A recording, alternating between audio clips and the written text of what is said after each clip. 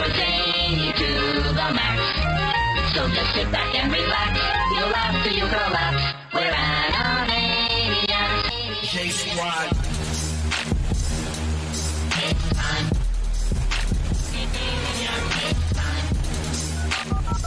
Warning. Swearing may be used on this stream cause we're grown. If you are easily offended, tighten up.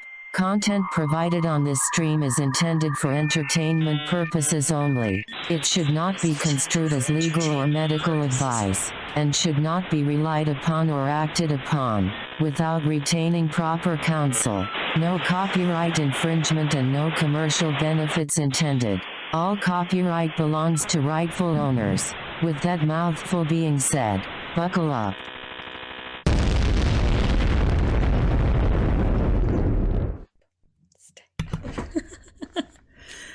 Hey, oh, god damn, that's loud. Sorry. Hey, no, it's me. Hey, everybody. Welcome back to Tanimaniacs episode... I can't even speak. Tanimaniacs episode 3. Boom. Woo! My name is Tanya Vital. I am a UK actor, voice actor, digital content creator, and live streamer since COVID. I've worked in the industry for many years. I've been interested in anime and alternative culture for quite a long time, not as long as some, but quite a long time. So during COVID, we created Tanimaniacs so that we can talk about all the nerdy stuff and have the time of our lives. So Tanimaniacs is an anime podcast, well, a nerd culture podcast, really, from the perspective of 3 women of colour. And here are my co-hosts, Leander and Safia. So, Leander, do you want to go first? Do you want to introduce yourself? My name is Leander Nati Lewis now, but everybody calls me Nati. Yeah, I'm an actor, a nerd. Yes, it's a day today. It's a new day. It's a new, fresh, shitty day on planet Earth. Yeah. I hear you. Saf? Yo, I'm Safia Engar. I'm a South Asian Muslim nerd, and I'm an actress as well. I'm a baby face to the game. I've only been around for like 3 years, but I'm having fun. I'm doing my thing. Like, living my best life. Damn right she is. Hey, Sakati, thank you for stopping by. Oh, I'm so glad you're here. Hey, Flower Shade, good to see you guys in the chat. So... when Leander said it's a day. As you all probably know, due to COVID, our industry has been completely decimated. So there's no live performance, which is how we make our bread and butter. There's hardly any TV happening. So we are just hanging on by threads at the minute, and anime seems to be the only thing that is, keeping us going, which is a good thing. We've got a few topics that we're going to talk about tonight. Firstly, we're going to give you a little bit of a rundown of what we've been doing since episode 2, because this is, some of you might not know, but this is a monthly podcast. Then we're going to talk about the Avatar, The Last Airbender debacle. I love that word, debacle. We're going to talk about female visibility in anime, Parasite, not the movie, the anime series, Japan Sinks. We're going to have words. Because... We're gonna have words about that. We're going to have words. And other nerd stuff, and then we're going to give you some recommendations. So, guys, tell me, it's like I've not seen you, even though I've seen you. What have we been doing? Not in real life, obviously. What have we been doing since episode 2, since last month? Oh, Kuro-sensei! The Not Nice Me. Hey, the Not Nice Me. Thank you so much for the follow. Thank you so much for stopping by. That's Melda. That's my friend Melda. Hello. Oh, hey, friend. Hello. Hi. Hey, friend. Get ready to get your favourite anime roasted. So Kuro-sensei, tell us about it, Saf. Oh, Kuro-sensei. So I got him for my birthday. Because I asked my boyfriend if he could get me Kuro-sensei plushies for my birthday. So I've got like a big one where he's like in the outfit. And this is my little one that I carry around with me. And he makes me so happy. And he's a massive tentacle monster, but he's also a sensei. So he's like a really, really good teacher. And he teaches a class of assassins, is all I'm going to say. It's such a good anime. Such a good anime. Assassination Classroom is so good. Leander, what have you been up to? You've been up to loads, girl. Have I? Just been back in the studio a little bit, watching loads of anime, playing loads of video games. Hello, and D&D. Oh, and D&D, yes, and also D&D. She says it like she runs another podcast, okay? So she says it like It's D&D. Like, no, you do it, girl. Like, you're doing it all. And it's doing really well. Tell us about Three Black Halflings. Okay. Three Black Halflings is a podcast between myself, Jeremy Cobb, and Jasper William Cartwright. We are all POC, and we love to DM. And it's an informative podcast about Dungeons and Dragons, but we really want to focus on diversity and inclusion in games. We cover a range of topics. We try to have a lot of fun, just chatting about, you know, D&D, the problems we face with it, sort of the difficulties of inclusion in fantasy culture and fantasy settings. But we try and break those barriers as well, and like really just have conversations that open things up, and you know, bring more people into the amazing game that is Dungeons and Dragons, because you have to play it. Mm-hmm. Well, you have, both of you, brought me into the wonderful world of Dungeons and Dragons. I'm terrible, but I'm learning, and No, you're great. You're great. You're really good. Like, you've got all these ideas, and we're just like, oh, where's she getting these from? love I it was so so much. scared when I first started playing. And If I can go in somewhere and fireball a motherfucker, I am there. I am there. I should mention about games actually. Tonight, if any of you leave now, I'm going to give you this piece of information. I'm going to be so upset.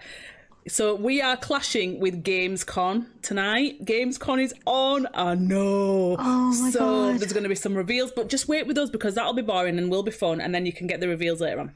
Yeah. Well, I like, what I'll do is I'll stare at my phone, and if something really interesting happens, I'll do this thing. Give us the I'll tell you. the Okay, up to date news. That's what I'm gonna do. I love this. I love live streaming. Okay, I'll cool. be that. Okay, cool. All right, so we're firstly going to get into the Avatar: The Last Airbender movie debacle. It's not that I don't. How do I explain this? I got into anime quite late in life. I've only been into it for about 10 years, and I was already a fully grown adult at that time. So for me, watching Avatar: The Last Airbender, because I've not got into it, it just felt like something that wasn't for an adult. Which might be wrong, but that's just how I felt about it at the time. So I don't really know that much about it. I'm only starting to learn things from what you two have told me, and now because you two are interested, my ears and my eyes are picking up on other things. I'm just going to show people the 2010 movie. So, and I actually watched this movie, and that's another thing that that put me off of Avatar. This, because the 2010 movie was hell on earth. But recently, Netflix bought the rights to another series, I think, and then it was revealed recently that the creators were leaving. This is Michael Dante DiMartino's comment. What was his? I'm going to read the letter very briefly.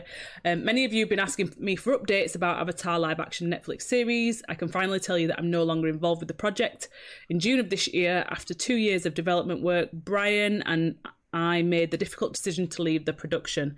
And he goes on to state really lovely things actually about the company and the people that they worked with, you know, saying that there's some really amazing creators, and he didn't have any ill wishes, but I want to, they're not nice meet. Is it a virtual Gamescom? It is a virtual Gamescom, but stay here with us. So he had lovely things to say about the creators and the people that he was working with, but what is your take on what is going on? Foolishness. Come Nonsense. with it. Enemies Money of progress. grubbing foolishness. Enemies of progress. First of all, I'm going to say it one more time. I'm going to say it again because people are still confused. There are no white people in Avatar: The Last Airbender. Okay, come with it. One more time. There are no white people in Avatar: The Last Airbender. The only white creatures are Momo and Appa. That's it. Yes, So what does this have to do with? Tell us the link. The thing is, this story is in the first place, it was massively culturally appropriated. Like the creators have received a lot of flack actually for the mass cultural. I'm just going to show the audience while you're speaking, Leander. I'm just going to show the audience the creators, a picture of the creators. Yeah, so go for it. Sure. So like it was massively culturally appropriated in the first place, and then on top of that, a lot of the cast who were in it, the voice actors were also white on top of that. It was just very messy. Of course, they had cultural consultants and they did work with people to get the martial arts right and that kind of stuff. But I mean, it was a bone of contention. However, they did such an incredible job and they were so respectful that we were like, okay, we'll give you a pass this time, but we're watching you. Got our eyes on you, okay? We're looking. So now when they went to Netflix, there are 3 issues with this live action. When they were working with Netflix now wants 3 things. First of all, they want to now ask if they can cast some white actors. This thing as the main characters. Well, we don't know who, but at the end of the day, that doesn't matter because this thing is set in a fictional setting, but that is based on Asians. The Air Tribe, the Air Nomads are probably Tibetan monks. Right. The Fire Nation is a little bit Chinese, a little bit Japanese in there. Yeah. The Earthbenders are definitely like strong Chinese, old ancient Chinese elements in there, and the Waterbenders are Inuits. So like, where was a white person in there? And like also like ancient times. We're talking pre-colonial. Don't come here with your what the colonizers with their nonsense. We're talking pre-colonial. There are no white people in this place. So now Netflix is like, oh, we want to cast a couple of white people. We also don't want to give you any more money. They didn't realize it was going to be so damn expensive to make a TV show that has a flying bison in it. Okay. Cool. Well, not just a flying bison, but people literally maneuvering the elements out of thin air with martial arts. Yeah. Like, just the SFX budget alone is staggering, yeah? Then on top of that as well, they want to sex it up a bit. They want to adult it up a bit. First of all, it's about a child. The main super objective is this child has to figure out how he's going to kill a grown man. His task is to kill this man and take him out because he's evil. But he's a child. He don't want to kill nobody. And so that's that whole internal struggle. If you take that away, if you now age up Zuko and Azula and Katara and Aang a little bit, it's all going to get a bit weird. Like, because then Katara's going to be having feels for, she's going to be like 18 having feels for a 12-year-old. Right, so Aang, the main character, is 12. And technically 112. Yeah, 112. He's an child. He's a child. But he's a child, right? So but the things that like not every single show needs more sex and more drama. What we loved about the show is that there's no sex and like there's no sex, guys. Like there's just none. And I'll say it one more time. There are no white people in Avatar: The Last Airbender. And just like let it go. It's okay. Stop trying to take away what is pure from a series that is pure. Like stop trying to like shove all these other. What makes Avatar great is that it is what it is. When you're trying to embellish, it's like what other thing? There was something else I watched. I can't remember. It will come to me. But where I'm like, you've got the path. The path is there. Don't detract from the path. The second you detract from the path, you're going to screw up. It doesn't matter what you think you're going to add, what new element you think you're going to add in. Like, literally, it's not going to work. The reason people love Avatar for what it is because of how much care has been put into everything and how it just tells a story. There isn't no... And then even when there's attractions between characters, no one overtly talks about it. Katara never... Like, they passed the Bechdel test in that sense. They're not talking about guys. They're not talking about guys all the time. It isn't like, oh my God, like I find this character so sexy. And I bet you Tenkwe, they're going to try to do it to Katara. They're going to try sexualize her because she has these like connections with men that she meets because she's a teenage girl. She's still exploring herself, her identity. She meets these really good looking men who are really powerful. And she's like, oh, maybe. But she never says anything about it. She isn't thirsting over them. But I bet you 50 quid, they're going to try and make her some 18-year-old girl stripping off for Jet when she meets him. And some nasty nonsense like that. Jet is basically like this, like he's a rebel essentially, of course. and he's like one of those like really good looking chewing something at the side of his mouth guys who's like really slick and really smooth and really talented and skilled, and he's a tactician, so naturally he's going to be a charismatic young guy. And Katara's a little bit like, okay, I see you, but it doesn't go beyond that. It isn't like this whole fleshed out love story, but I bet you 50 quid that's what they're going to try and do. Yeah, just leave that alone. leave it alone. So you're saying that because of these things that's when the creators were like, yeah, no, we're out. Because the creators themselves said that, like, because of all the cultural appropriation that happened in the first instance, they vowed that when and with the film with M. Night Shyamalan Ding Dong. God, that was the worst thing I've ever seen. It was awful.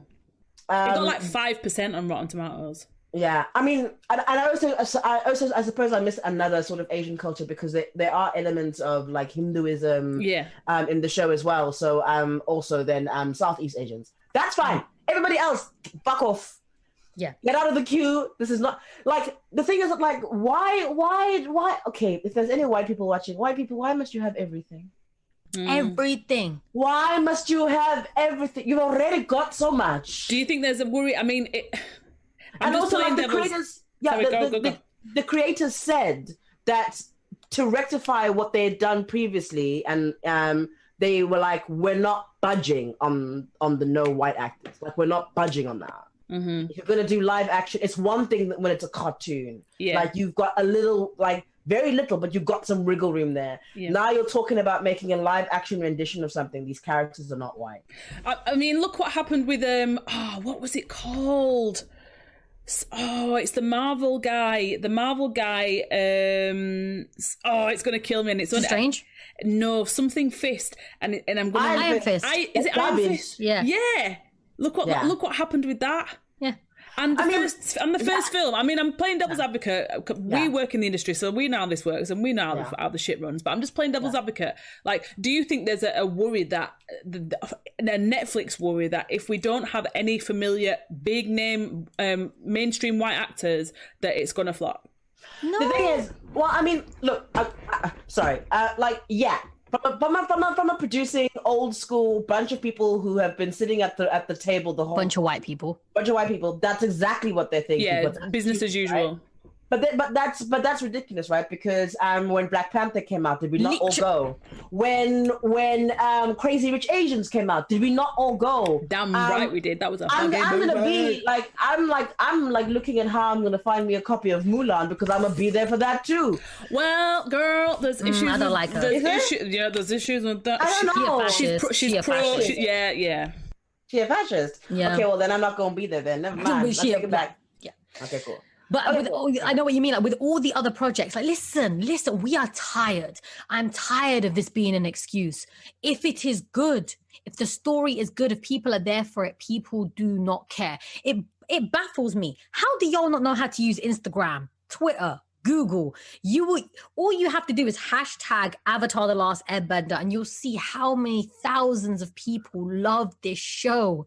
They will pay out their assholes for anything related to this show. Anything. The comics are fucking rare in America because they basically sold out. Like The Search, The Promise, all of those comics are really hard to find in America because people bought them the second they were released because people love this show. Right. Where are their market researchers? I don't understand. Multi-million-dollar conglomerates can't even do their basic research. I can do on Instagram in 2 minutes. If I was to refresh Twitter, hashtagging Avatar: The Last Airbender, the amount of love I would see for that show. How are people not sitting there going, you know what? I think we could just roll with this and see what happens. And let's not act like these people don't have the money for it. They're just being fussy. And because it's run by rich white people, usually rich white men, they are sitting there going, I don't resonate with this, so am I going to give my money towards it? But if Scarlett Johansson's in it, I'm going to give my money to it. Right. Yeah. Yeah, she's pretty. She said, I bet you 50 quid they'd cast her as Katara, hands down. That'd be like, she's pretty, she's sexy, we can age her up, we can turn her into Katara, this will be great. Oh yeah, maybe chuck a bit of tan on her, yeah, she'll look Inuit, it'll be fine. And there is that running joke in the industry, especially with people of color, where we're all like, who's going to play me in my biopic? Fucking Scarlett Johansson. Of course. Yeah. Because she cast as everybody. And it's so annoying that all these rich white people just keep employing her. The bitch don't need it. She don't need this work. So you've touched on a really important thing there, because my question was going to be, if the fan base is so big, what is it that they think they're missing? And it's not obviously money, it's seeing themselves represented, which is ironic, don't you think? It's racism. It's Well, racist, straight up. Like, no, like, Straight up. like, no. We're sketching around, you know. The thing is that, you know, people of color, we like to be helpful, but no, it's racism. Yeah. It's racism. It's just. And because so another thing about Avatar, they depict kids of color in a way that people don't want to see us. They don't want to see us fleshed out. They don't want to see us imperfect and perfect at the same time. They don't want to see us powerful. They don't want to see us taking control of situations. They don't want to see us fierce and bold and making decisions for ourselves, because it always has to be a white man to save us. Because or that's a white scary, man to tell us what's right. Because that's scary. Yeah. So There's no colonizer coming in going, I think you should do this, and then us going, of course, master, I'm so going to do this because you're the one who's saving me from this situation. Like, no. Happened with Pocahontas as well. My girl could have been fierce without John Smith, but for some bizarre reason, he had to come in and take the reins. No, my girl was fierce. She was diving off waterfalls before that motherfucker even showed up. But apparently, he needed to be there for her to be someone. Pocahontas is disgusting. And the only decent Disney, debatable, but for me, the best, the Not Nice Me has just mentioned something about Pacific Islanders as well. For me, the best Disney film is Moana, and that is strictly because they speak their own language. They sing their own songs in their own language. I mean, it's maybe 1 or 2 songs, maybe 3 songs, but in Samoan and other Pacific Island dialects. But for me, that is probably the closest thing you were going to get to like a Pacific Islander cartoon. Yeah. Yeah. And also the fact that, and there's another storytelling aspect where we've all felt it. None of our cultures are represented pre-colonialism. It's always like the white people showed up and then we just existed. That was it. We never existed before white people showed up. Captain, we're And it's heartbreaking. Thank you for the host, That's Sakate. the reason why even people of color are so out of touch with their own culture. Because even when we're little, all we are told is that we were owned by the British. That's it. We apparently didn't exist before that. The only time our culture and our race was introduced is when white people owned us. When white people stole trillions of dollars from my country, took tea, took the spices, took my fabrics, took gold, took everything. And now it's in the bloody museums down the road. Forced famines. Forced famine, kill all my people. But no, I'm supposed to think Churchill's a hero. I'm supposed to think Churchill saved. You will never catch me at the British Museum. That is a menagerie of theft. I love that menagerie of theft. It's when the little plaques are like given to the British Empire. Y'all motherfuckers stole it. We're going to talk about this actually, because this is one of the things that Japan Sinks brought up. But this whole idea of, I've lost my train of thought. But yes, Saf, yes, I'm with you. I'm angry. Yeah, I'm with you. So in terms of Avatar, where do you think they're going to go now? Do you think they're going to get somebody else is going to buy a story from them? What's Netflix going to do? Netflix is still going to show their thing, right? Well, yeah, because they've got the contract. And also, like, Netflix's contracts, especially for creators and stuff, are notorious for, like, being, like, traps. They are. That's why Michaela Cole pulled out of hers. So just to give you context, if you've not seen Michaela Cole's I May Destroy You, she was basically offered £1 million by Netflix, but she had to give up full creative control, and she was like, fuck that shit, and went to the BBC, kept her control and got her money. So yeah. You see, they're snaky. They're fucking snaky. And the thing is about Michael and Brian that I respect and love so much is they took that moment. It's like when John Boyega, the second his contract cut with Star Wars, my guy started saying exactly what he felt. He was like, I don't care. I got the money. Now I'm going to say exactly what I feel. Michael and Brian did and they nipped this in the bud before anything came out about Avatar. They were like, guys, we've got nothing to do with it. And they literally turned around and walked away. They got their money and they were like, bye, guys. So John Boyega, he recently tweeted this week that Star Wars fans, I love look, I'm a fucking Star Wars fan. Like the original Star Wars, I used to have the original pieces. My uncle gave me the original pieces and I gave them away like a dickhead because I was a kid and I didn't understand how much they were worth. but he tweeted that Star Wars fans keep ending up in his mentions, and he was like, "How do I have to say this? I don't fuck with you no more." Listen, if I ever met John Boyega, I'd melt. I'd just make ninja hand signs at him. He'll know what I'm doing, and I'll just melt on the floor. I'd be like, "Oh God, he's so beautiful. I can't deal with it." And I loved him in Attack the Block. I remember when he was like, "Go home, watch Naruto." I was like, "Okay." I'll go watch Naruto. And the rest is history, right? So what do you want? What do you guys? Because you two are big Avatar fans, and people who watch the show know already. I mean, look how hard you fought for the goddamn masks, which are both here now. By the way, they're here. Yay! What do you, as fans, as true fans, what do you want from Avatar moving forward?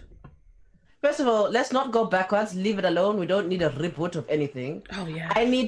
I want more animation. I want more anime.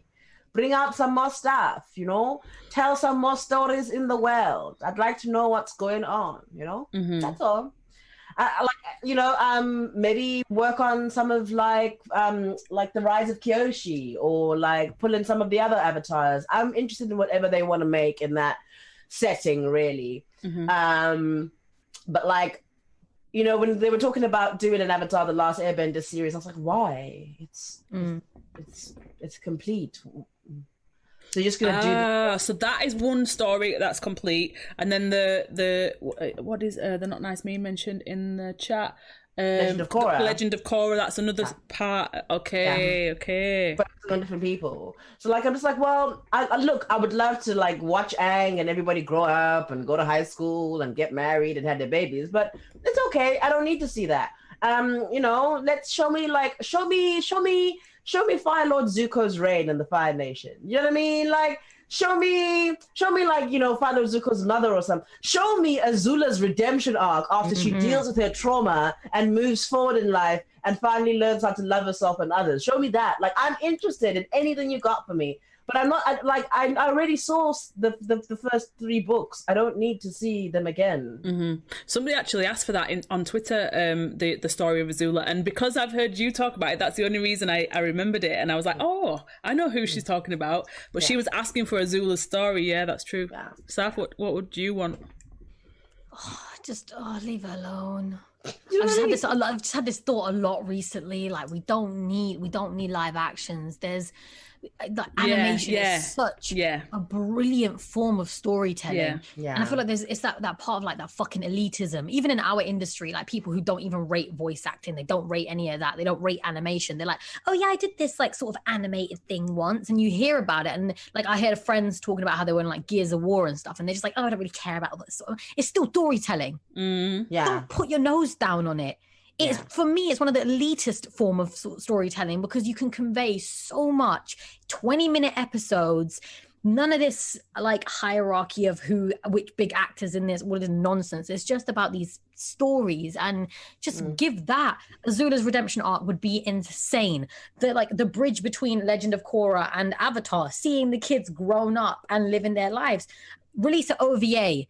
How many animes that I know where like it's like gained immense popularity, and then they've gone, right, we're going to release a 6-episode OVA about the characters doing random shit, filler episodes, any of that. We'll be still here, stuff. Not Nice Me. We'll still be here. You go make your food and come back, right?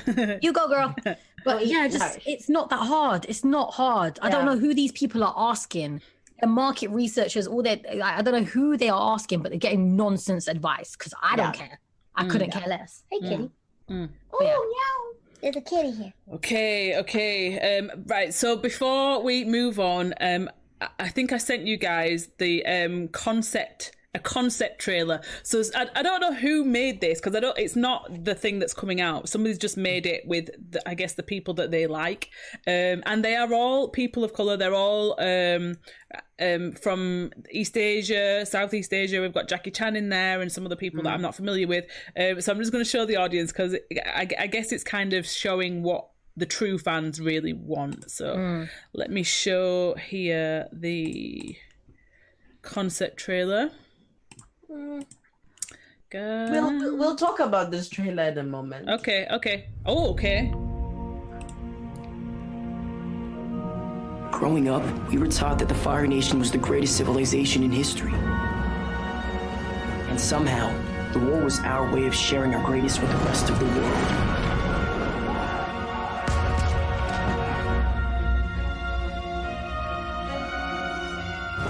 What an amazing lie that was.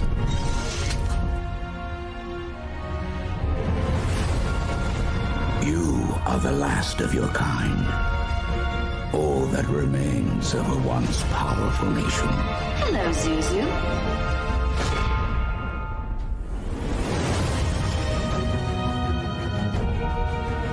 Seek out conspirators. You must escape. The destinies are tied, Zuko. Your entire life has brought you to this moment. For now, you must leave. Go too deep, and you will not return.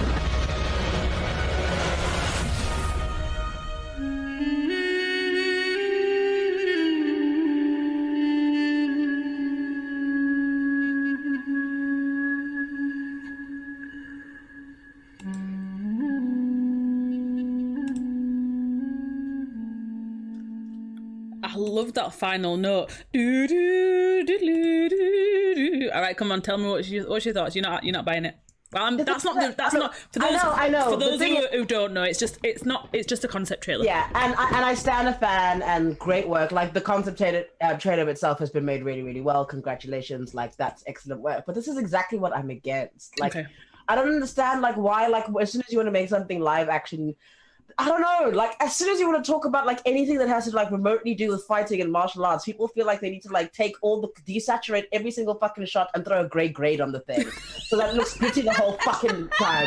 Like, are we going to use, like, it's like the same, like, copy and paste filter. To make it look authentic. Like, oh, it's the dark and gritty one this time. Let's just chuck some gray at it and snap out all the color. Like, dude, no, like, Avatar The Last Airbender, like, you know what the pinnacle of Avatar The Last Airbender is for me? It's the fucking turtle duck.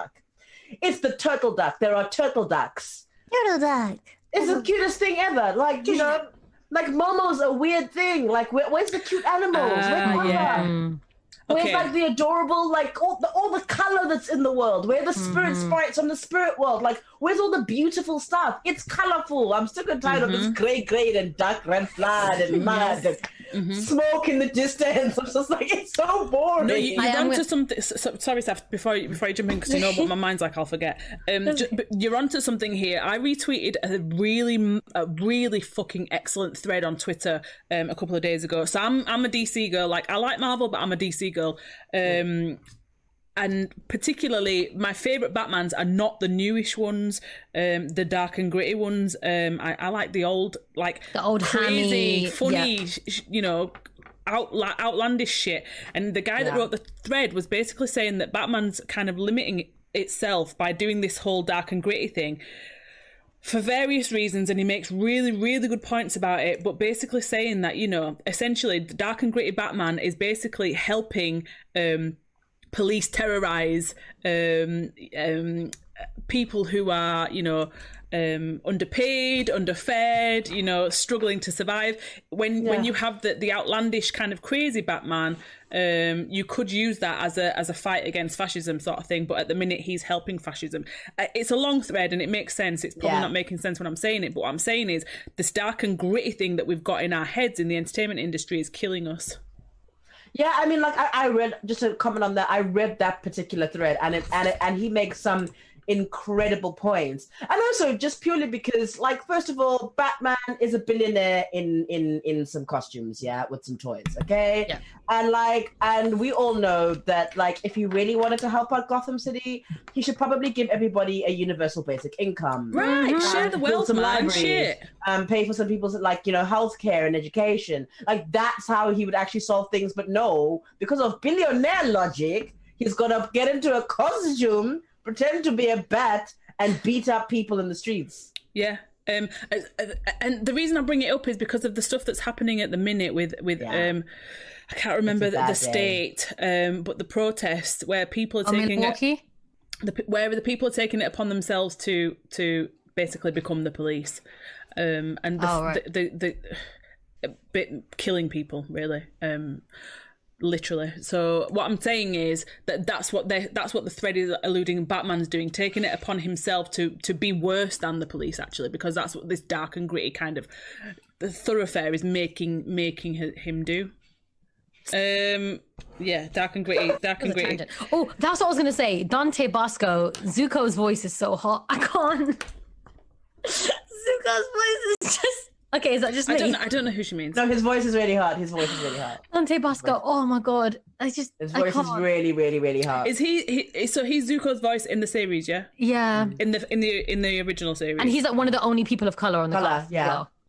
And he plays Zuko, and he's just his voice is just. He tells this like story because he does like stand-up comedy routines, and there's one where he's like talking about in the series in like he does life. like a separate Dante Basco, like the actor himself, does stand-up comedy See series. if I can find this guy now. Keep and talking. then he does this. There's this one section where he starts talking about having rough sex with a girl, and then because he sounds exactly like Zuko. No, he does a children's anime. I can't like, listen to this. But it's just his voice. He doesn't put a voice on for Zuko. It's just his voice, like his natural voice. So he's just like really this hot. guy. Yeah. Oh my god, are you kidding? Sorry, go on, keep going. He's like pull my hair, and then she was like harder and like at the roots because that's where it hurts more. But he sounds like Zuko when he's saying it, and I'm just like, oh no, it's so dangerous. So this is Dante Basco. This is fucking Rufio. Yeah, Rufio. Rufio. Rufio's my baby. Okay, yeah, I know you mean Yeah. now. I know you mean. All right, okay, yeah, I'll give you that one. Do you know what I mean? Okay. Good voice. So he's a comedian as well. Yeah. Yeah, we have to pay our bills, guys. Well, yeah, but I mean, I don't, it's a weird thing, innit? You just imagine, even though we're actors, you still imagine other actors to, I don't know, like Macaulay Culkin turned 40 yesterday and he's like, hey guys, I'm 40 now, how old do you feel? And I'm like, fuck yeah, I never knew you were older than me, shit. I mean, he looks like, guys, honestly, he looks like 68. I mean, it's the drugs, man. It's the drugs that messed him up in his life. Yeah. My boy. There's a lot of drugs. Well. Oh, that's one thing I've been doing. I gave myself some Drugs. tattoos. Oh. Oh, yeah, you did. Random. Oh shit! I forgot to do this. Where's show us you must have a picture of the cosplay. Which one? Emma? Yeah, show yeah, us all the tattoos. So if you, for those of you who don't know, Saf is an amazing cosplayer, and she recently cosplayed Emma from The Promised Neverland, and it is sick. It's really cool. I loved how good it came out this time. So I got the neck tattoos from eBay. Woohoo. I fucking loved it. Stunning. Like, I said that she had like Natalie Imbruglia vibes. Oh my god, Awesome. I loved it. It was so good. But I also gave myself some stick and poke tattoos. What do you mean, like real ones? What do you mean, like stick and actual poke? ones on Like my body. actual So stabs? Yes, the ones on my neck were fake ones, but I also gave myself. Here we go. All right. Right. What the fuck is going on? Okay. So, I just tattooed myself.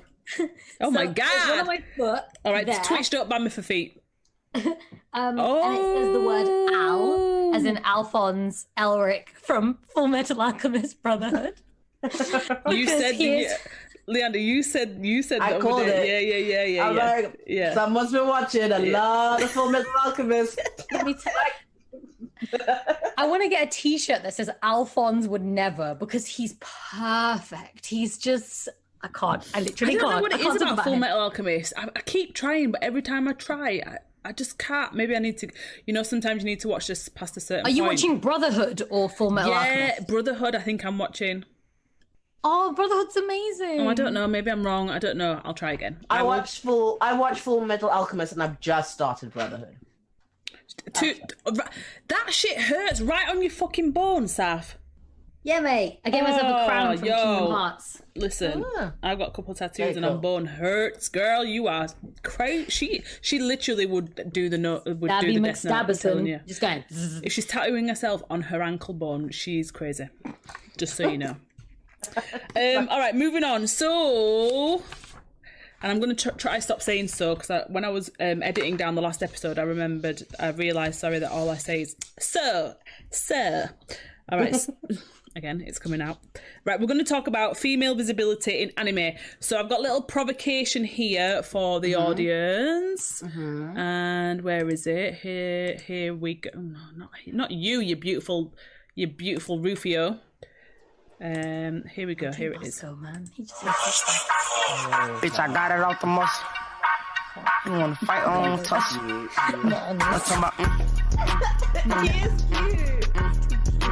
It's okay, girl. I see you. Ain't nobody keep shaming you right now. That was a really anime character. Ain't no location, but I'm gonna dress it. Cause how I feel is time to go to step.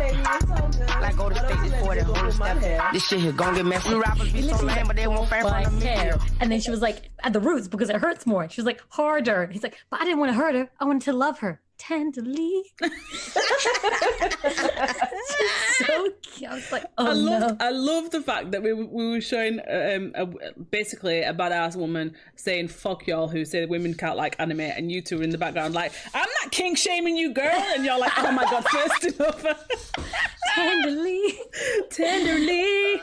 And you say Sakati's saying in the chat, I say a lot, and I do that lip smack. Sorry, I can't help it. It's my little tics that keep me going. Yeah, so what's the name? Pika Swoosh there, basically saying fuck y'all who say women can't like anime, because we are basically all the main characters and the voice actors and the creators and the writers. And the thing is, as somebody who I'm not an animator, but I work in film and television and theater, right? And I've worked in film and television behind the scenes as a video editor in production companies before I became an actor. Okay, and what I don't understand is when just people, just normies come up to you and tell you about your industry. Because I'm thinking and I'm like, what do you mean girls can't like anime? Like, who do you think got what? Who? I'm sorry, hang on, wait, I'm just sorry. Wait.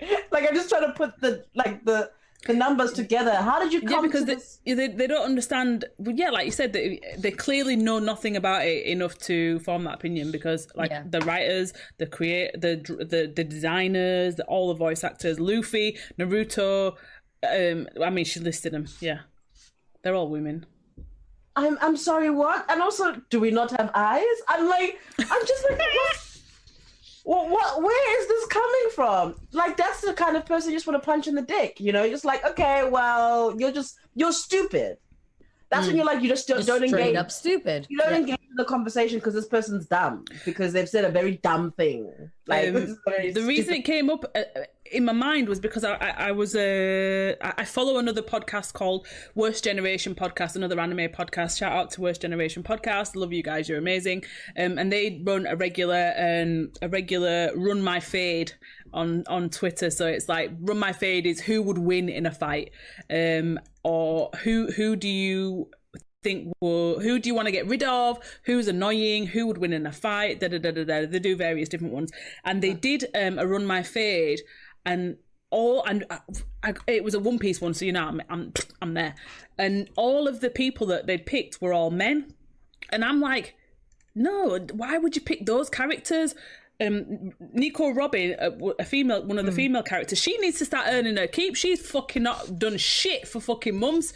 And they were like, oh, well, nobody mentioned her. And it just stuck in my mind. Why did nobody mention her? Because she's invisible to people. They don't think about the female characters. That's why they're not an issue, because it wouldn't even register to even. Do you see what I mean? They don't even think to pick female characters in any of your top.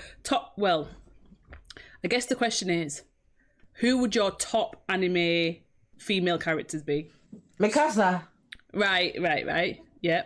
Pick maybe 3. You go, Natty. God, 3. Yeah, see? God, 3, you have to think about it.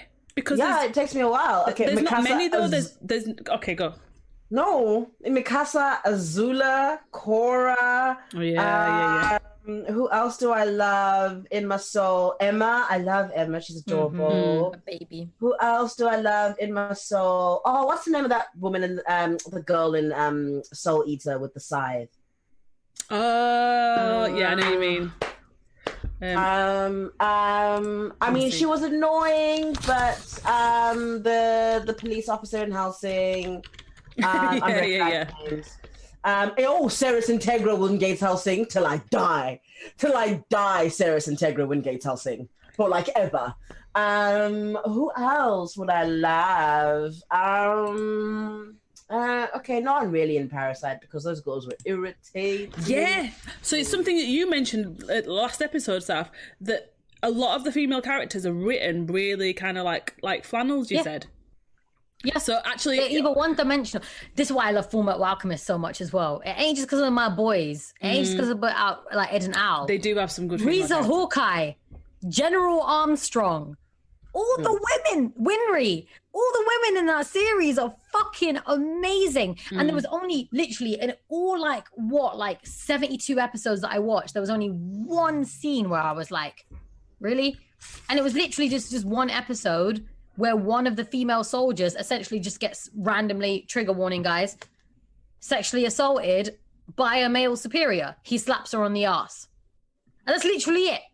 Of like everything in like 72 episodes. And this was in like episode 68 that this girl gets slapped on the ass, and that was it. The women in that show, and because it was written by a woman as well, it's fucking amazing. Amazing. Are you kidding me? But like there's so many shows where I'm just like, or like it's not even just like how they write the characters, how they design the characters. Why do all the women need to be completely fucking naked? The men can wear full massive body tits, armor. little skirts.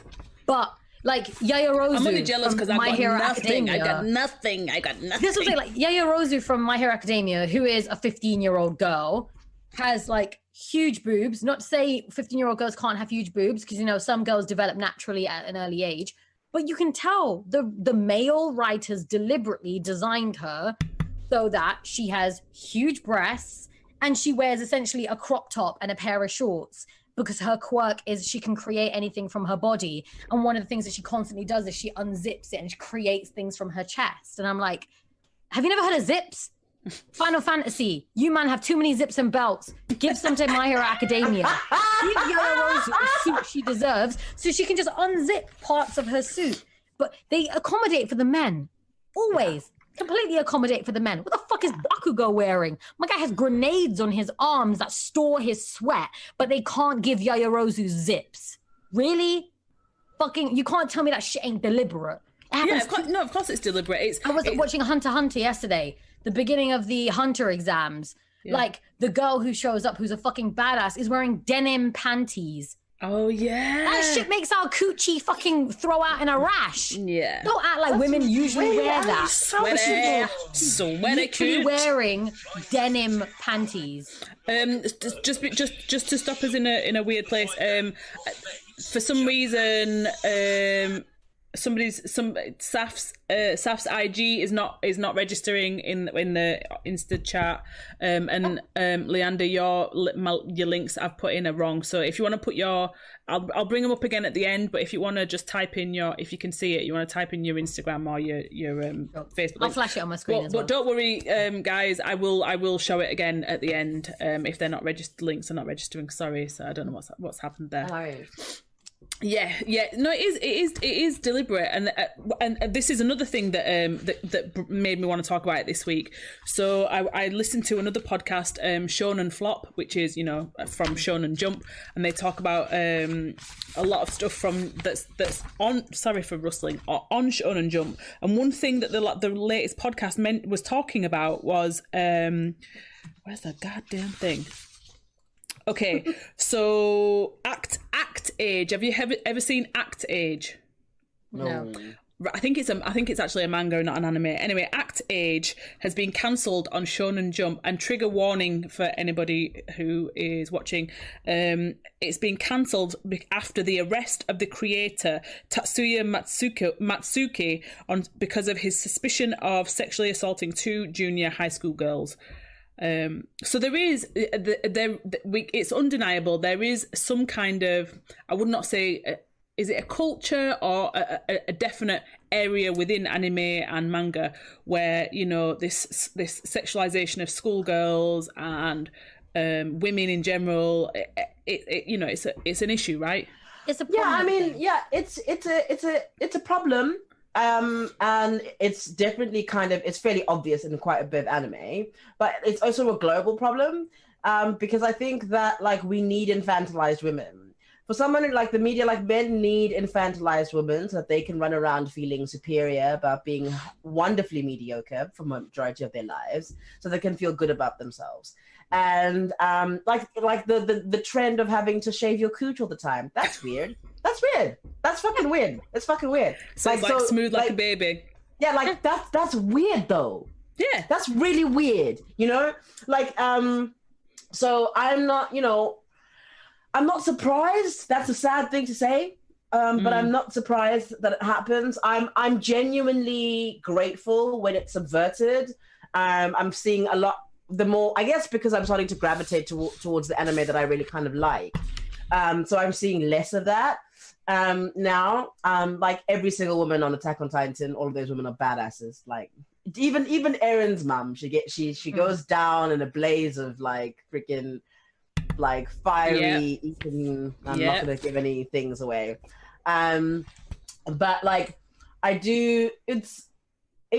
mean, the only way to resolve it is more representation, and we are seeing. That's what the Not Nice Me said in the chat. I think the main issue is with women in the media in general is lack of role diversity. The sexualization wouldn't be an issue if there was strong representation of strong, independent women. Yeah, and also like because for me, like this is where I stand on the thing. There's nothing wrong with having images. Okay, there's a difference between hypersexualization and just showing a woman in her sexual prime. Yeah, like there's like that's fine.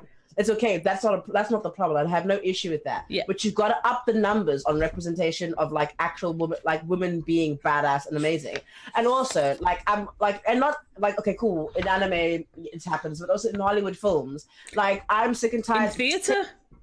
Take Guardians of the Galaxy for argument's sake. You look at Gamora's character, the woman that what's her name again? The one who played Nina Simone, who had no business playing Nina Simone. Zoe Saldana. Zoe Saldana. She played the character of Gamora, and if you look at the original concept art in the comics, Gamora is covered in scars all over her face. Like she's got scars completely all over her body. She's jacked as shit because you know what? She's an intergalactic fucking assassin.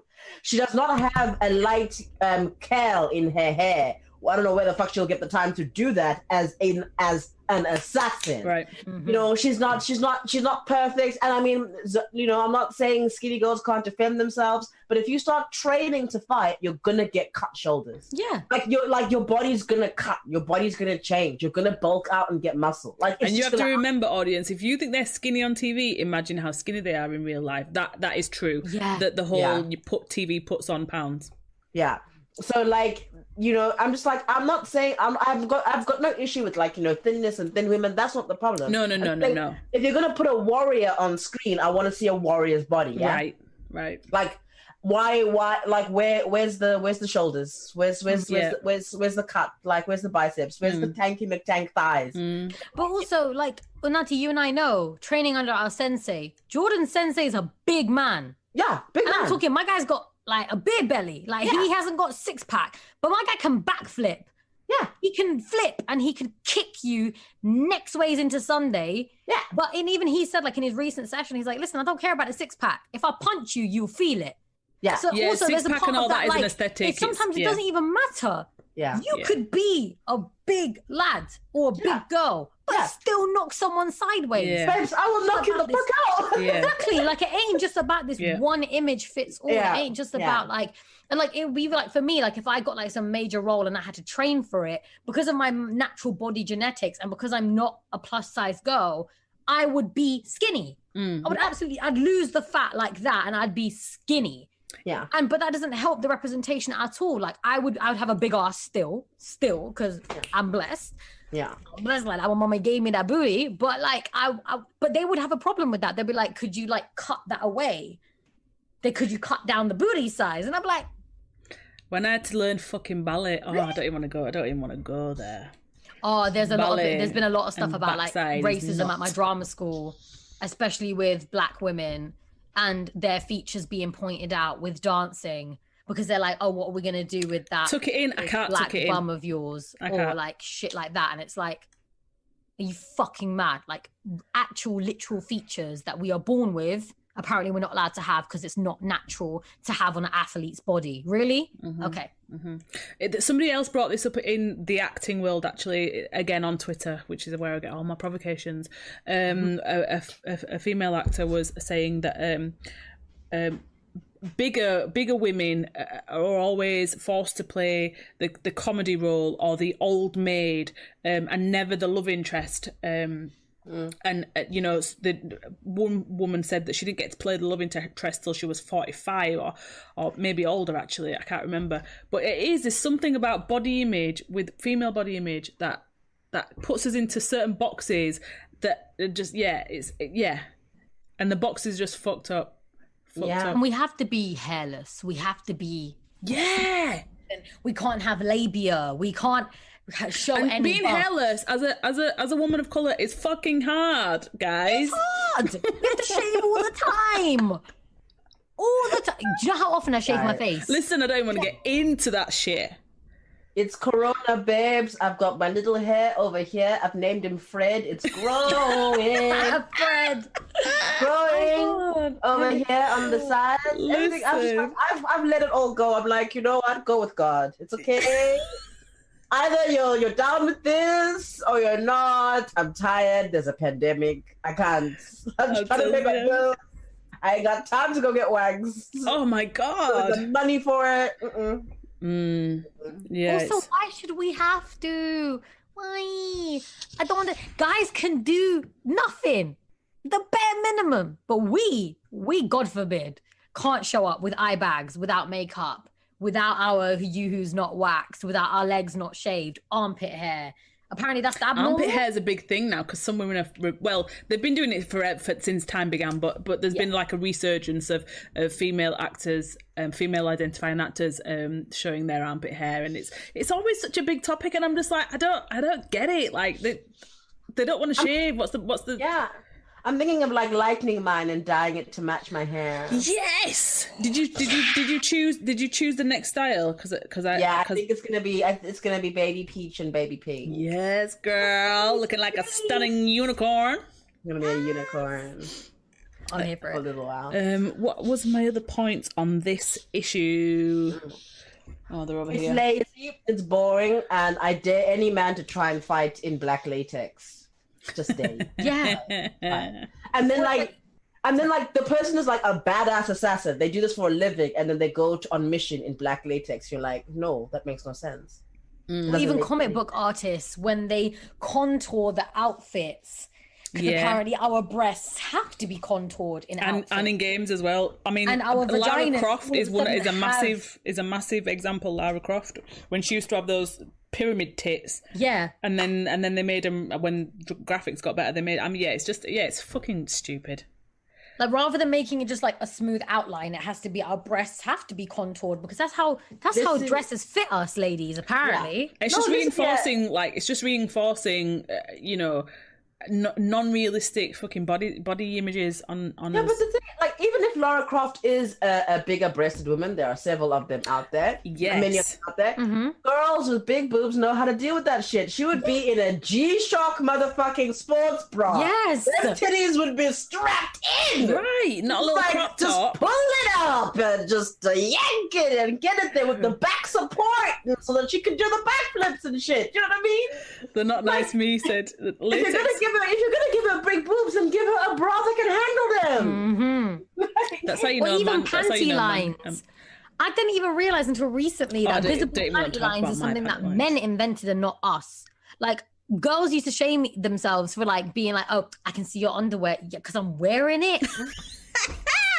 You're going to see my panty lines all day long. I don't give a shit. I wear my granny knickers. They're comfortable. Fuck I'm wearing knickers. My grandma knickers. I love them. They keep everything in place. Yeah. They keep me comfy. What's the probs? I shouldn't have to wear lace. A little string up my backside. Fuck that shit. Oh, God. I want you to sit with a thong up. Oh, it's like razor wire. Especially, this is how I'm gonna frame it. Especially living in London, you know how far you walk nearly every fucking day with that shit chafing. No, sorry, no. The Not Nice Me said latex is pretty noisy too. It would be horrible on a sneak mission. Squeaky as fuck. Do you know what I mean? It's squishy as fuck. You got to carry that oil around all the time. Like I'm quite a bit of latex myself. You gotta carry you also got to shine yourself as well. So now you're slippery and you're slick. You know what I mean? And like otherwise it sticks together. It's rubber, guys. It's rubber. Yeah, but that's it. Women didn't. But men have like proper tracksuits, and they have like combat pants, and they have pockets, and they have jackets. Pocket, I can tell. We can't have a jacket, ladies. We don't get cold. Freeze to death, bitch. And we don't get cold. That's it. All right, well, we're gonna move on to what we're moving on to. Yeah, all right. So let's talk about Parasite. So Leander recently, I saw her mention it, so I was like, yeah, I love Parasite. So Parasite, the anime series, not the South Korean movie, which is also fucking amazing. Brilliant, yeah. And well deserved to win the Oscar. So what are your thoughts? Have you seen it, Saf? I haven't. What are your thoughts on Parasite? I think it's really, really good. I think it tackles like a big sort of human question, like, what is it to be human? What is compassion? Like, where do we draw the line? And what is cruelty? And I thought it was genius, and it moved at a pace. Like, I think first sitting, I consumed like 14 episodes of the thing in one go. You were like, what is this chaos? I was like, this is amazing. And it's just really, really thought out. And this relationship that forms between Migi and Shiniki is just like, it's so weird. Like, they learn from each other. Like, they both become more human from each other. Like, it's... So the premise for those who don't know is that aliens land on Earth, and it's like an alien host, right? So it's like a parasitic alien host that embeds itself in this young schoolboy, adolescent schoolboy, but it doesn't reach the place it should. So it doesn't have a full body takeover, and it's basically about them kind of coexisting in this one body and how their relationship changes over time. It's yeah. And I mean, obviously they've got to take out bosses as well along the way, and they kind of go on a personal journey of discovering like who they are, because the sort of like alien spores, if you will, are like, they're trying to figure out how to live. They don't know how they got here. They don't know what they are either. Yeah. And then it begins to kind of really question like serious questions about like the wastefulness of human beings, environmentalism, like, why do we put ourselves at the top of the food chain every damn time? Like, and some really interesting points are raised by some of the parasites who just speak from a very logical place. Where does self-preservation kick in? Where do you put yourself before others? I think it's a great show. I think I was moved by it. I was made to think by it a lot, and also I was entertained as all hell. And also what I kind of enjoyed is like there were moments when I was like, oh, this is going to land up into like a massive boss fight, and then it doesn't. Like it turns on its own head, and something completely different happens, and you're like, oh, that's actually really beautiful. I didn't think that they would, that's unpredictable. Yeah. That's I was expecting something else, which is it's very good. It's really good. Sakati saying I love that show. Yeah, I don't know what it is about Migi, who is the parasitic. I started crying for Migi. I was like, something about Migi that's very familiar from the get-go. I don't know if it is because, if you're a Star Trek, Star Wars fan, mainly Star Trek, I guess. And the whole, what was the other one that had parasitic Stargate? Something about Migi is so familiar, so like warming to the heart from the get-go. Like from the get-go, you are rooting for Migi. Because I think what they did quite brilliantly, in terms of how Migi's voiced as well.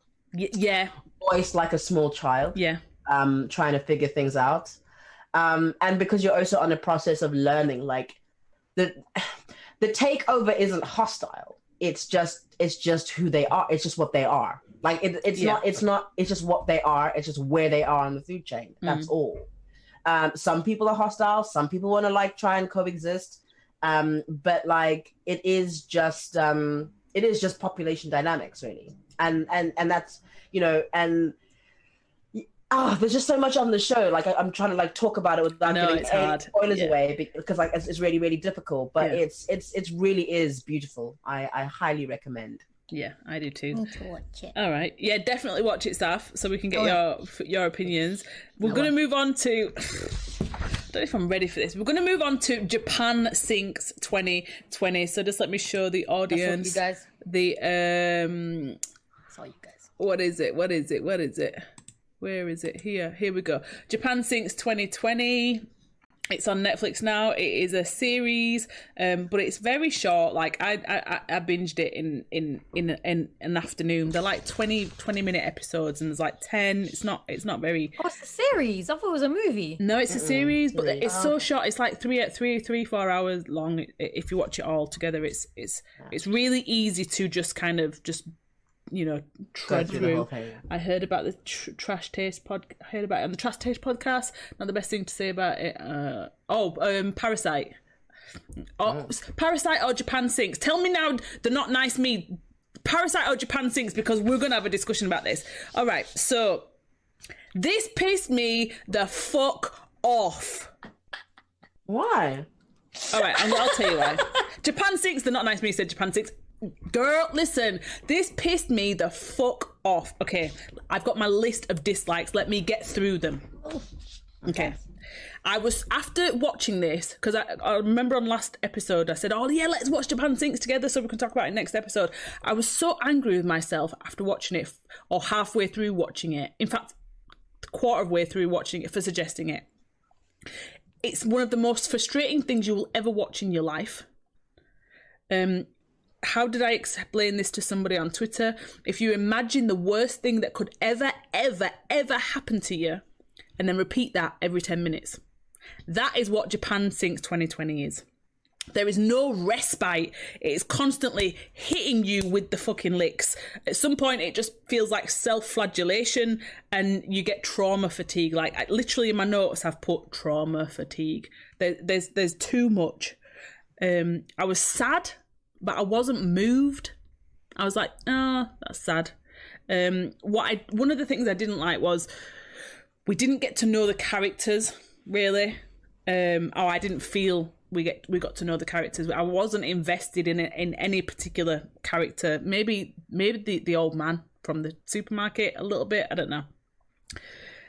It was so predictable. I mean, I don't know if that's because we work in the industry, so like we see storytelling in a very different way to people who don't work in the industry. We'll go watch a film and we'll see the structure straight away, and we'll kind of predict how it's going to end. I found Japan Sinks really, really predictable. They give you little Easter eggs, and then you'd be like, "That's going to happen," and then it would happen. I wasn't a fan of the graphics. Like, they all had really butch arms.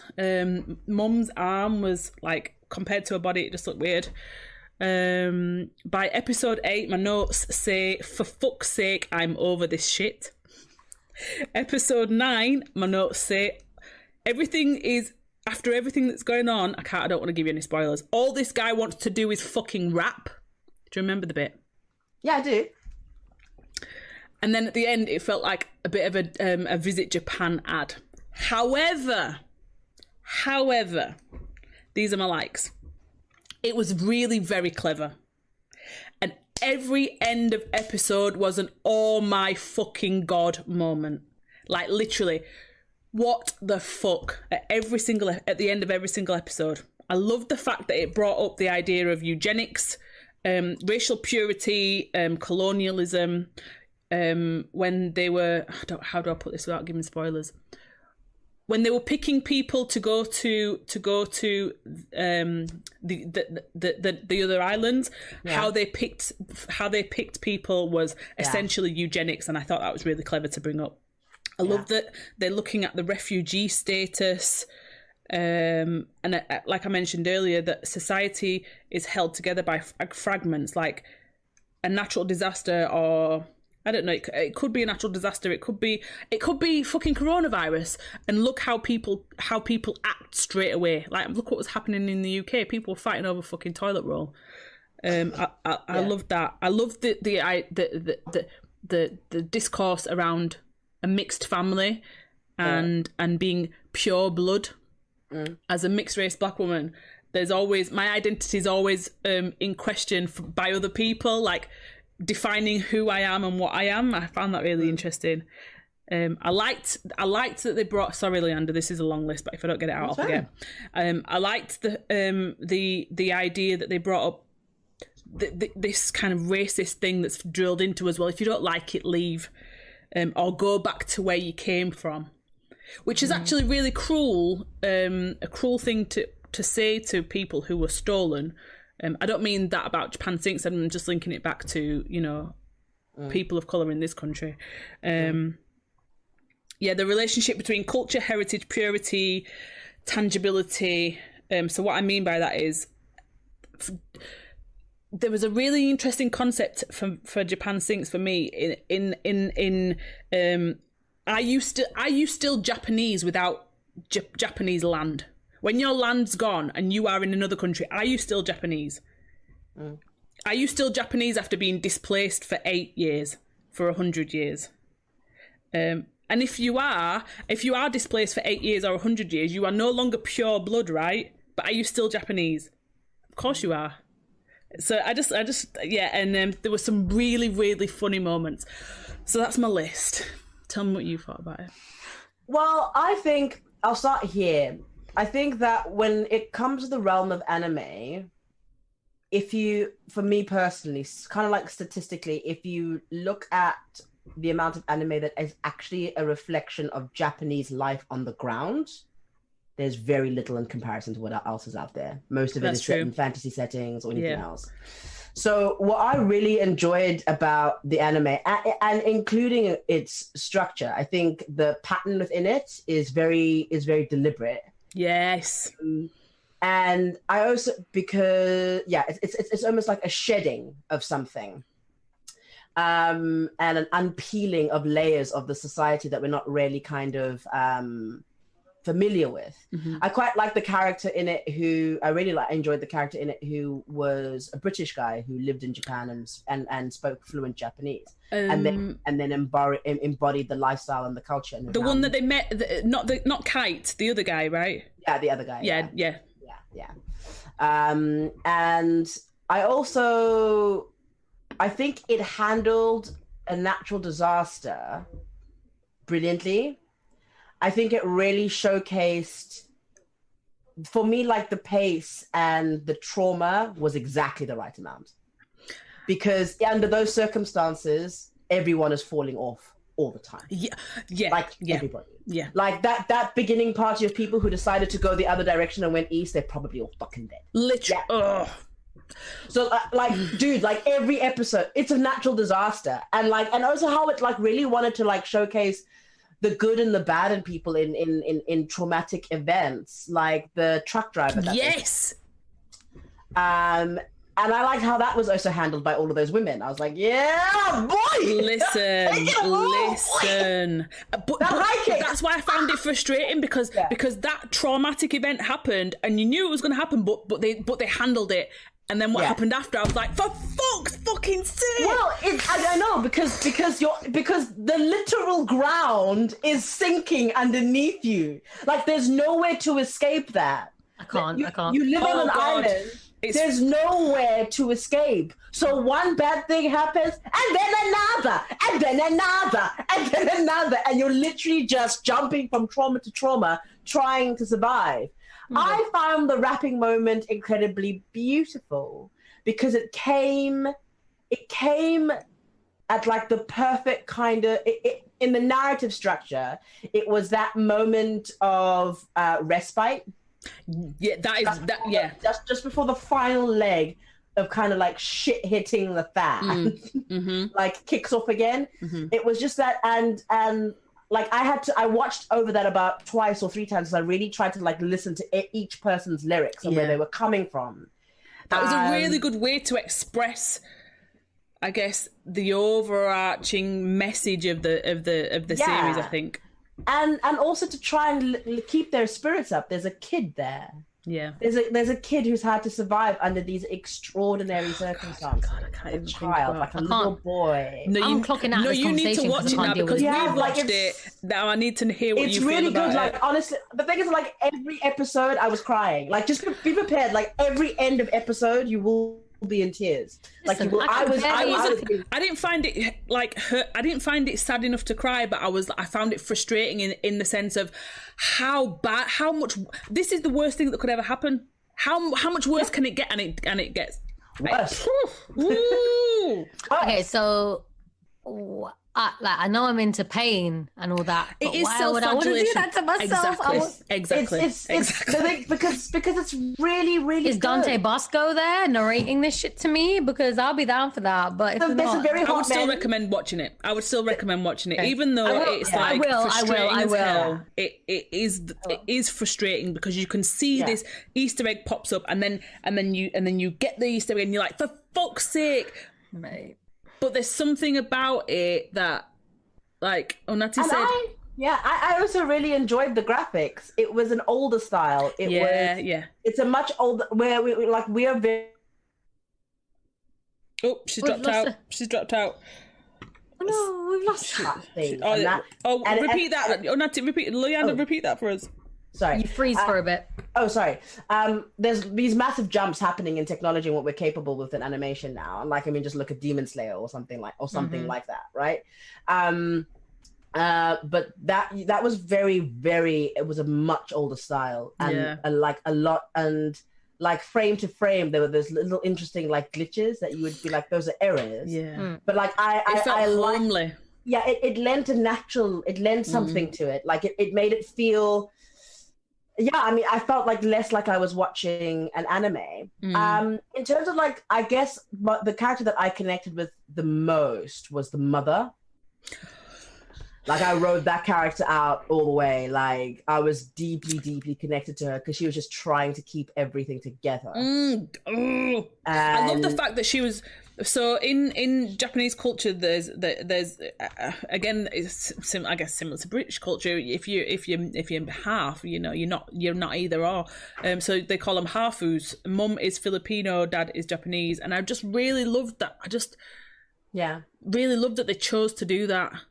Yeah, because I think with other anime, either everyone is likely to be Japanese or sometimes they're white people, whatever the case may be. But like, I seldom see like a representation of modern Japan because it must be multicultural.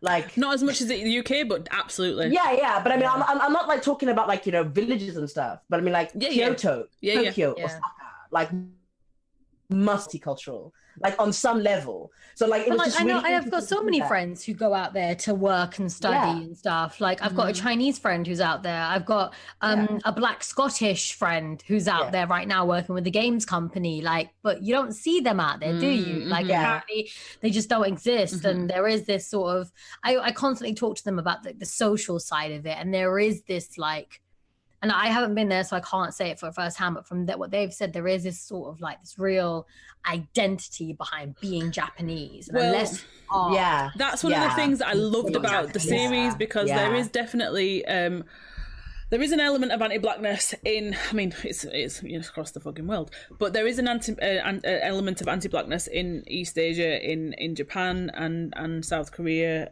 I'm picking those two because they're the two that I kind of long story, but yeah. So even in South Asia, like even in my countries. That's why I loved. I just loved the idea of. I mean, I know Mum's Filipino and not black, but just this. It just threw a spanner in the works for me. It was like exposing that nonsensical kind of we are pure, we are this, we are. When actually, you know, if you are displaced for 8 years and you're not anymore, but are you still Japanese? Of course you are. I get excited when I see a dark-skinned Japanese person in anything, or dark-skinned like Asian person in anything. I'm like, oh my God, like you're there. So I did like a recent thing on TikTok where I was just drawing a bunch of Haikyuu boys as like South Asian, as Desi, and I like made them like I gave them like darker skinned and like South Asian features. And it was like, it's so weird how much some of them suited it. But then also I was looking at other characters and I was like, they were already darker skinned. I don't need to do anything to them. Like they could easily be from anywhere. And obviously like in the narrative, they are Japanese, but I was like, oh, okay, you're there. Okay. I had that. It was nice. Yeah. And I also quite like that. I also quite like the relationship that what they were also addressing with the son being an online like gamer, and communicating in English a lot because of that. Like that, they're like his little broken English. Oh, and he was like, not broken, but like, oh no way. Oh. Yeah, because he engages in English and he talks in English with people all the time when he's gaming. So obviously he also brings that in. And then that episode with the older man where he's constantly like, stop speaking Japanese. English, speak Japanese, speak your culture, speak your language. You know what I mean? So like it was addressing a lot, and they used a moment of disaster to like cut away all the chaff. Yeah. So that they could just like get to it. Even that old man, his vices, like again, you don't hear about anything about that kind of vice from Japan, and it's showing you that we have these problems too, Yeah, and I mean it went a bit trippy for me when they got to like the compound. So this is actually based on a novel, right? It's based on a novel that was written. I should have written this down and I didn't. 60s, 70s, I think, cool. is where it comes from. So I'm assuming that the compound is in there. But that compound is, they've got. Yeah, and then also like how they were picking the people to go away. That was really kind of suspect and. But that's what would happen. Like, yeah, I know we had and that's exactly what I think that's potentially what Japanese governments would base it on as well. We would do it here.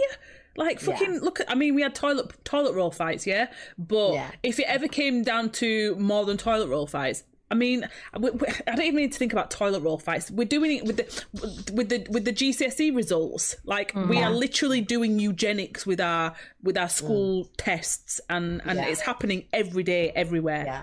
It's insane. And then on the last bit, the end of it, like I guess it's like.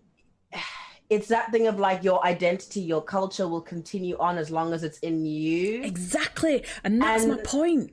Yeah. And it's kind of tricky, especially when your episodes are so short already, to like wrap up. Because I think what they actually should have done is they should have given themselves maybe another 2-3 episodes to cover that so that we could watch them grow. But I think they were just kind of going, we're finishing and we want to like, we've tortured you emotionally.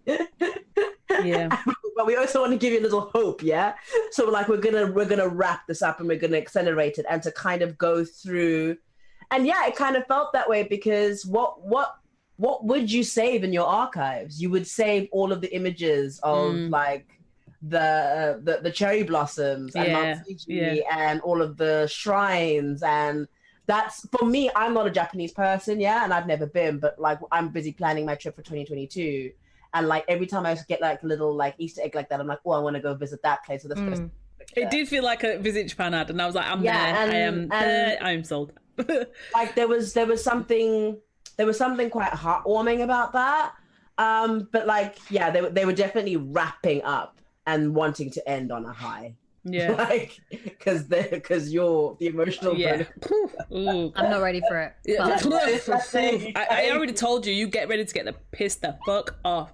But again, I just really liked the idea of you are still Japanese even if you are displaced, which kind of resonated with the whole mixed identity idea. Like you are still this.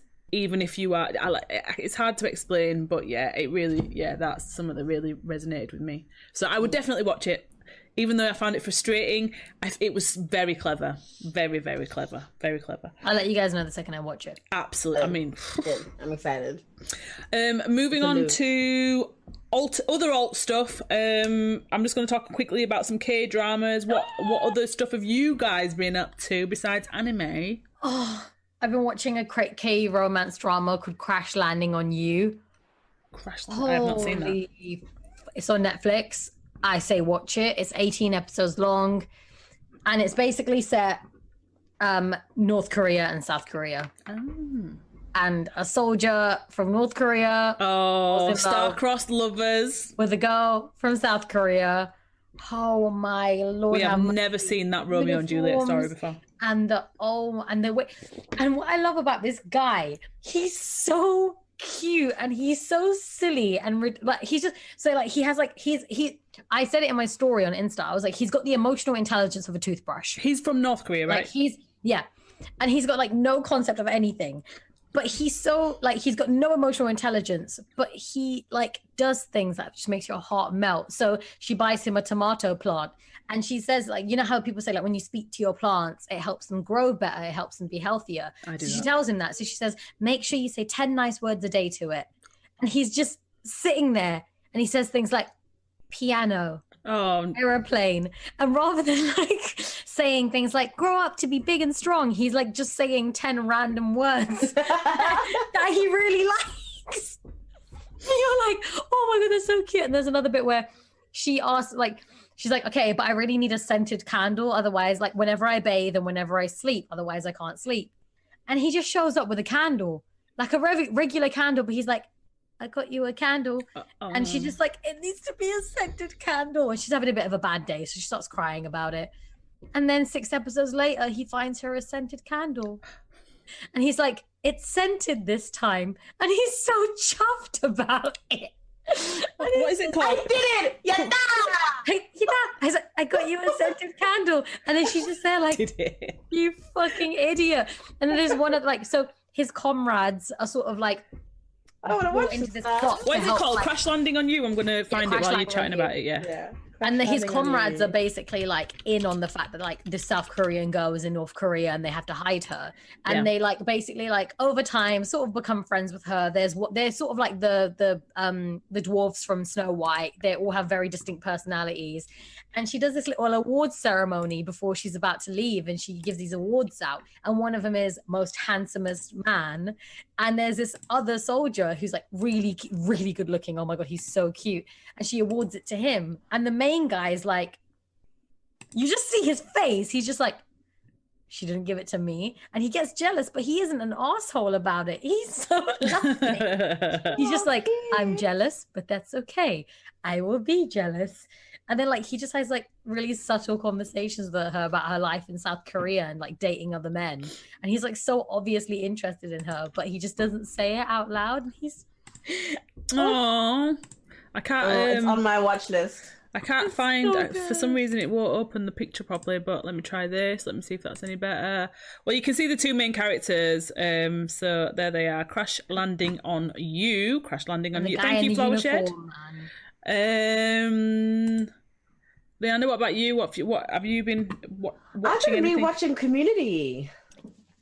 What's that? Community? I don't think I've seen it. Yeah. Wait, Koro Sensei, sit down for a second.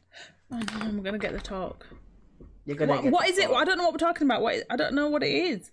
Oh my God, I'm getting the talk. One of the greatest TV sitcoms. Community. Yeah, in the last. Childish Gambino's in it. I don't watch TV. All right, Community. It's on Netflix. It's on my list. I'll try find Community. The Dungeons and Dragons episode has been removed for what reason I don't know.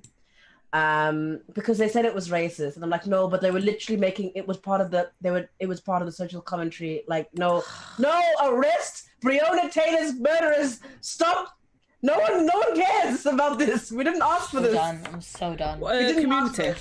Yeah, but that's in season 2, and then just get that on an illegal streaming site or something. Well, sorry, never use illegal streaming sites. Never. Bad. They're bad. Pay for everything. Capitalism is the way forward. Yes. However, this like Netflix has taken it down, so I think you're only gonna find it if you do that. Oh, I can't. I don't know what's happening. Do you know what I think it might be? Do you know when Chang. Chang is in blackface, but the thing is, it's a He's an elf, though. No, he's playing the Drow, which have always been racist in Dungeons and Dragons already. And the thing is, the creators that like they made a point to point out that the Drow are racist. Like that's the whole joke. So now you can't Community. People don't get satire, okay. Clearly. Oh, we've got her. Oh, see, I use her.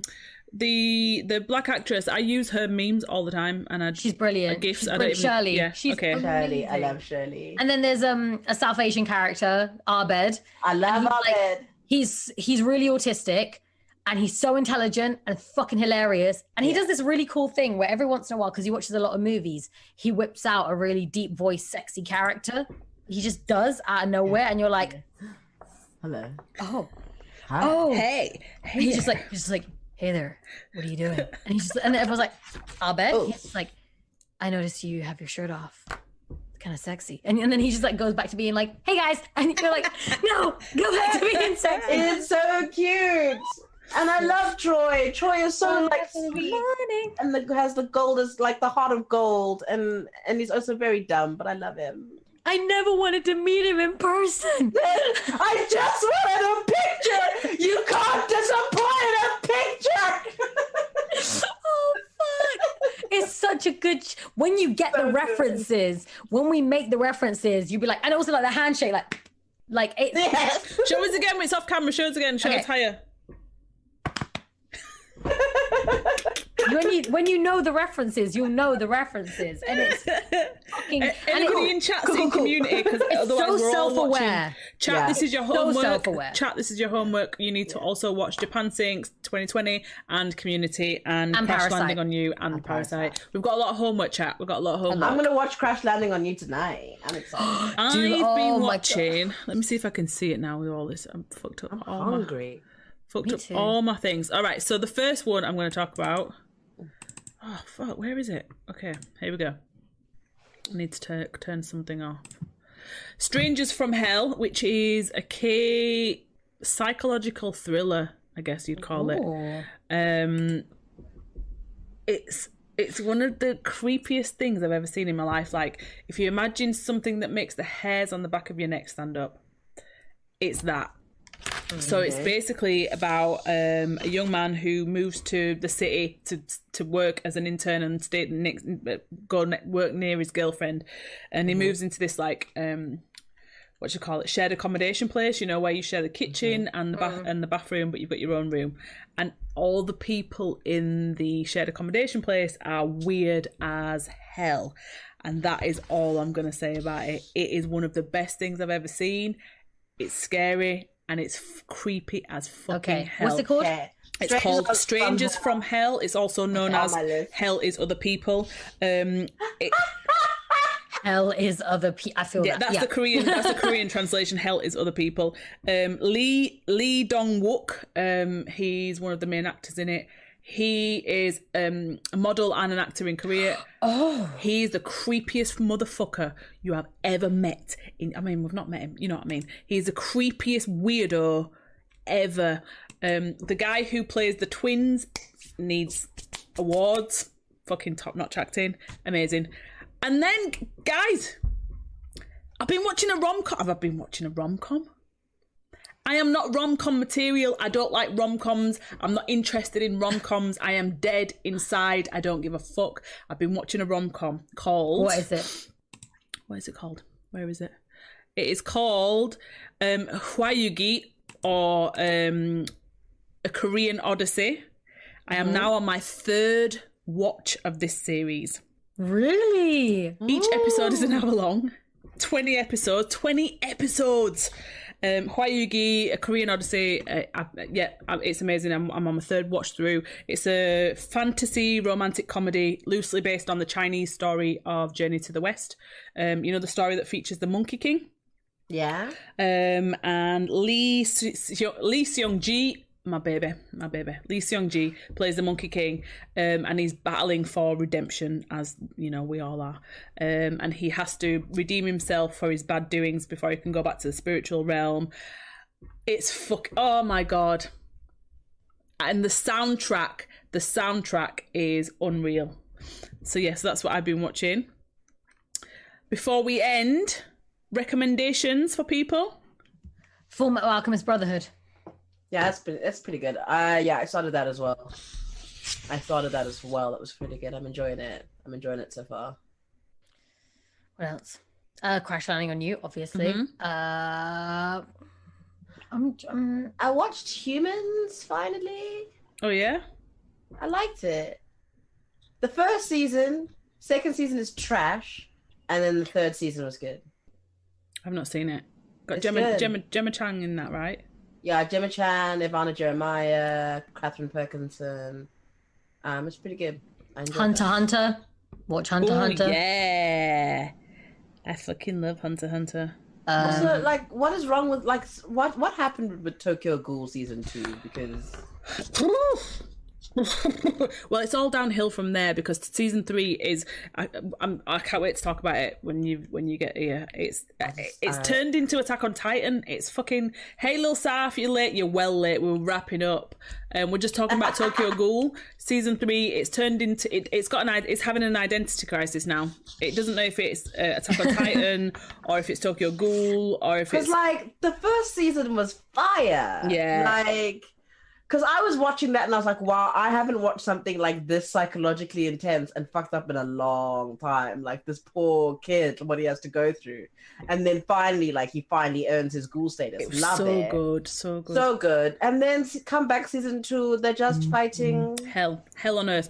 And then season 3 is basically Mecha, which I hate, and Mecha? yeah, and Attack on Titan. But I love Attack on Titan, but not this. This Mecha? weird. Where does Mecha come in? They're ghouls. What's happening? Don't they? What's going on? You know how much I hate Mecha. Mecha? I'm telling you. From where now? They're Mecha. Why? It's the worst. Why? It's the worst. It is the worst. Wow. Contamination. Although I have not Cross-contamination. finished. I've not finished season 3 because it's 25 episodes or something. They keep adding episodes, so I don't know what's happened since I last watched it. It might have gone back to something watchable. I don't know. At the minute, it's not great.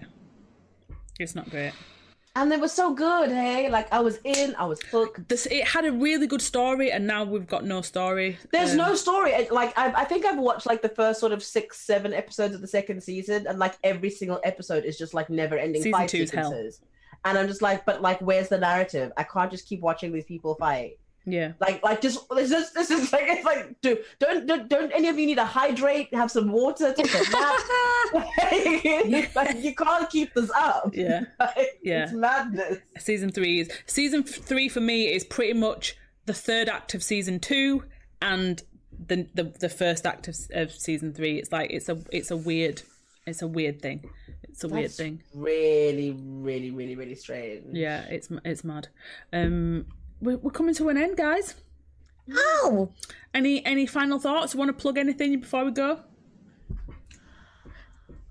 Follow me on Instagram at Hero Deku with 3 U's. Let me put this up. Let me put your socials up. I'm gonna flash it on the screen there, Yeah, there we right go. there. It's me, Hero Deku, with 3 U's. I post great content of me in cosplay, and my stories are basically like my diary, and that's pretty much it. Yeah, her TikToks are sick. Okay. 1 second. I'll do a thing. You can find us on Twitter. We are 3 Black Halflings. It's all right. I've got you. Guys, I got you. Why? Yeah. Why is my phone so bright? We are 3 Black Halflings. How's my phone that bright? Okay. So sorry. 3 Black Halflings On is the Twitter, D&D yeah. podcast. Yeah. And then your D&D personal podcast. Twitter. My personal Twitter, I think, is at LU Lewis Nyao. Mm-hmm. I just talk about stuff. She talks about great stuff. So sorry that the links weren't working in the chat, but you can, if you screenshot it now. 5, 4, 3, 2, 1. Boom. Oh, thanks, guys. Thank you. This was fun, as per usual.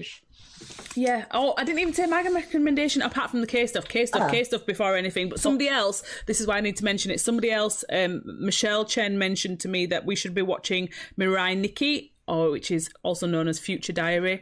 It looks gruesome and horrific, so I cannot wait. Okay. If you want us to look at animes or you've got suggestions, you can contact us. Our socials are in the chat, or the socials for the channel are in the chat. DM us, whatever you want us to do. We'll have a look, and we will be back next week with FTC chats. I don't know who we're interviewing. I'm going to try get Guy Level. I don't know if he'll be into it, but I'm going to try get him. Thank you so much for stopping by. Let's see how many people are in there. All right, so we're going to raid somebody. Don't go nowhere. Do not go nowhere. We are going to raid somebody. Let's raid. We're gonna raid? Who shall we raid? Who are we raiding? What's a raid? A raid is where you send all your people to somebody else. Oh, there's only massive people live. Who else? Who else can we raid? Let's look for some. Oh, we're gonna raid Blurred Song. Blurred Song. Okay, here we go. See you guys. Thank you so much. Thank you guys. We'll see y'all next month. See you next month. Bye. Ooh. Take care. Be weeby. 4, 3, 2, 1. We did it. We did it. Ooh, that was fun. Let me just end the stream. Bye.